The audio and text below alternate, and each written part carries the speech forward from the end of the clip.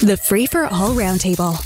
Round 2. On round 2, we say good morning to Richard Crouse, host of the podcast Last Call with Richard Crouse. Robert Benzie is here, Queen's Park Bureau Chief at the Toronto Star. Sunira Chaudhri, employment lawyer at Workley Law.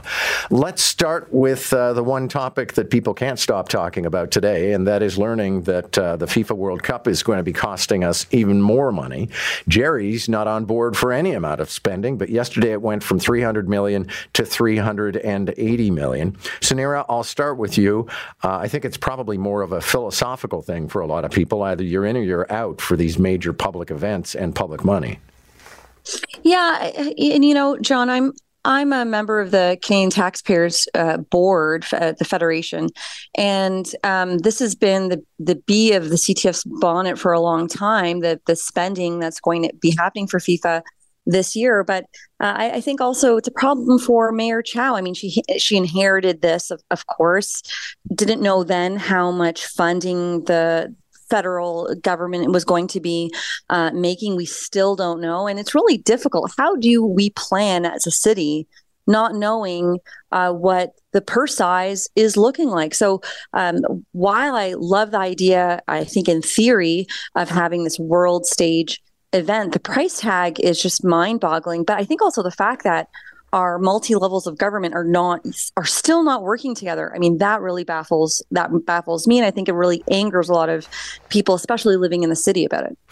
Robert Benzie, Jerry Agar went on a tear on round 1, and I thought, you got a point. Then Bob Richardson showed up at 8:05, and I thought, you've got a point. So I can appreciate both angles. Yeah, and I can too, but I think Bob made the very good point that this is a massive event. The World Cup is the biggest event in the world. It's bigger than the Olympics, and it is a showcase for the world's most popular sport, soccer, football.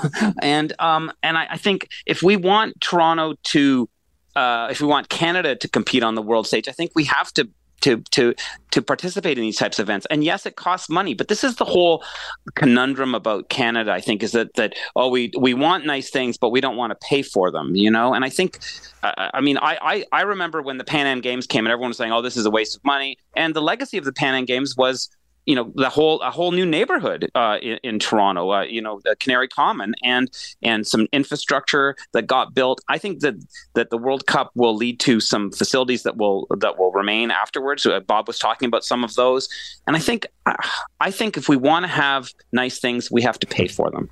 Okay, and Richard Crouse, Benzie makes a good point. This is a global sport, and people don't tend to crowd into sports bars to watch discus at the Olympics. No, they don't. But this is the least surprising news of the week, I think. It's the one that everyone's talking about. But the idea that, there's an extra $380 million tacked on this comes to no surprise of anyone who's been paying attention when the Olympics hits town, when the Pan Am Games hits town, whenever these big events come to town, they always end up costing substantially more than they were projected to at the beginning. And, for my money, I would be not unhappy if we didn't see the World Cup come to Toronto. I think it's going to cost too much money. I hope that there is a big benefit to it. I hope that it gets people coming to Toronto and staying in our hotels and drinking in our bars and eating in our restaurants. But I hope that it happens for longer than just the 10 days that the whole thing will be on. After that, once we've cleared the games, will those people come back? And that's what we should be worried about. Toronto needs regular traffic. We need, instead of having these one-time kind of events like this, let's do something that will keep people coming in year-round. A new bylaw comes into effect on Friday. It's the new single-use and takeaway item bylaw. And effectively, it means, let's say you go to McDonald's. I don't know, you ever get utensils at McDonald's. You're at a food takeout place. If you want a fork and knife, you have to ask for it. If you want a bag, you have to ask for it. Benzie, I know some people think this is going to turn into some sort of a standoff, and the clerk will just stare at you, dead stare, until you say the words. I have a feeling it's going to be fairly efficient, and it makes sense in reducing waste.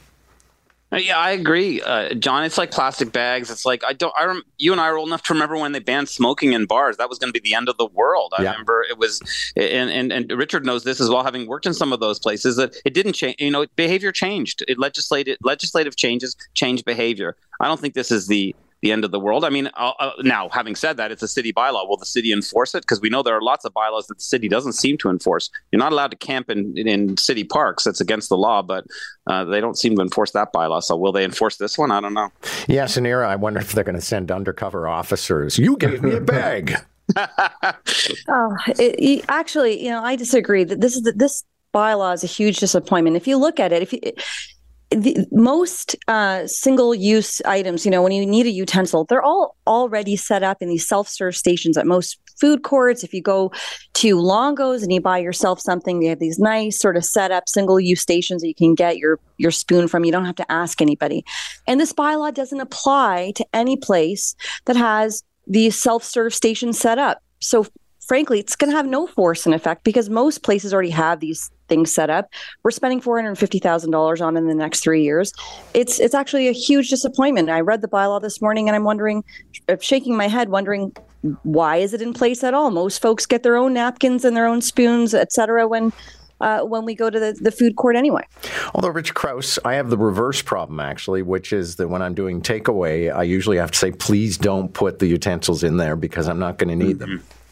Yeah, I was going to say just the opposite, actually, is that I often have to ask for utensils already. So I don't know that this is going to make a huge amount of difference in that way. I know that, often if it's delivery, they'll include them in. If you're picking up, you generally speaking have to ask for cutlery. Or eat with your hands, depending on which way you want to go with that. But I don't think this is going to make that much of a difference. To be quite honest, I think that people are already by and large doing most of this stuff anyway. And this is just another thing to make us kind of feel better that we're trying to reduce single-use plastics. But I don't think this will make any kind of real serious dent. Well, and I would agree with you that, this is not going to change much. And I've become very, very discouraged over the last few years in thinking I'm trying to do my part to reduce my footprint. Then I go to a golf tournament. Everybody got a plastic bottle they throw away. Everybody gets a sandwich in a plastic container. Plastic cup. Yeah. And on it goes. And I look at that or any movie or TV set and I think, screw it. We're not going to be able to save this planet. Okay, on that happy thought. Looks like the city of Toronto, and Richard, I'll start with you as our resident boulevardier, is going to crack down on blocking the box. And that, of course, is driving into an intersection and not being able to get out of it. Then the light changes and nobody can move in any direction. And we're looking at fines of as much as $400 to $500. Good. I live right downtown, and everywhere I go, people do this. I see it multiple times every day, and it slows things down in a neighborhood where I live anyway, that's already too busy for the amount of road space that we have. There's too much traffic coming and going directly in front of me or just up the road on Bloor Street. I live close to Yonge and Bloor, and we see this all the time. It slows things down. It makes things awkward. It's difficult for pedestrians. Give them huge fines, and we'll start to see this drop off, I bet. Yeah, and Sunira, as Richard was describing, quite often it turns into a pedestrian hazard because the car is trapped in the intersection. Then the cars that were blocking them from getting out of the intersection depart, but the pedestrians are on the move, and so the motorist thinks, well, you got to get out of my way. Mm-hmm. Yeah, I mean, I walk home from the office every day, John. I live right downtown as well. Like Richard, I'm often navigating through what should be a walkway. There should be some place for pedestrians to cross the street, but at 5 p.m., everybody's trying to get onto the Gardner, and it's absolutely impossible to cross the street. And I think a lot of parents too. I mean, you can't get your strollers through a lot of these crosswalks at around 5. It's a total hazard. I see a lot of parents waiting for the next light so that they can actually walk with their kids across the street because of this mass exodus from the city. So, I mean, there's two problems, right? One is getting out of the city is unbearable. I mean, there's only so many ways to get out of it, which is resulting in a lot of folks crowding or blocking the box.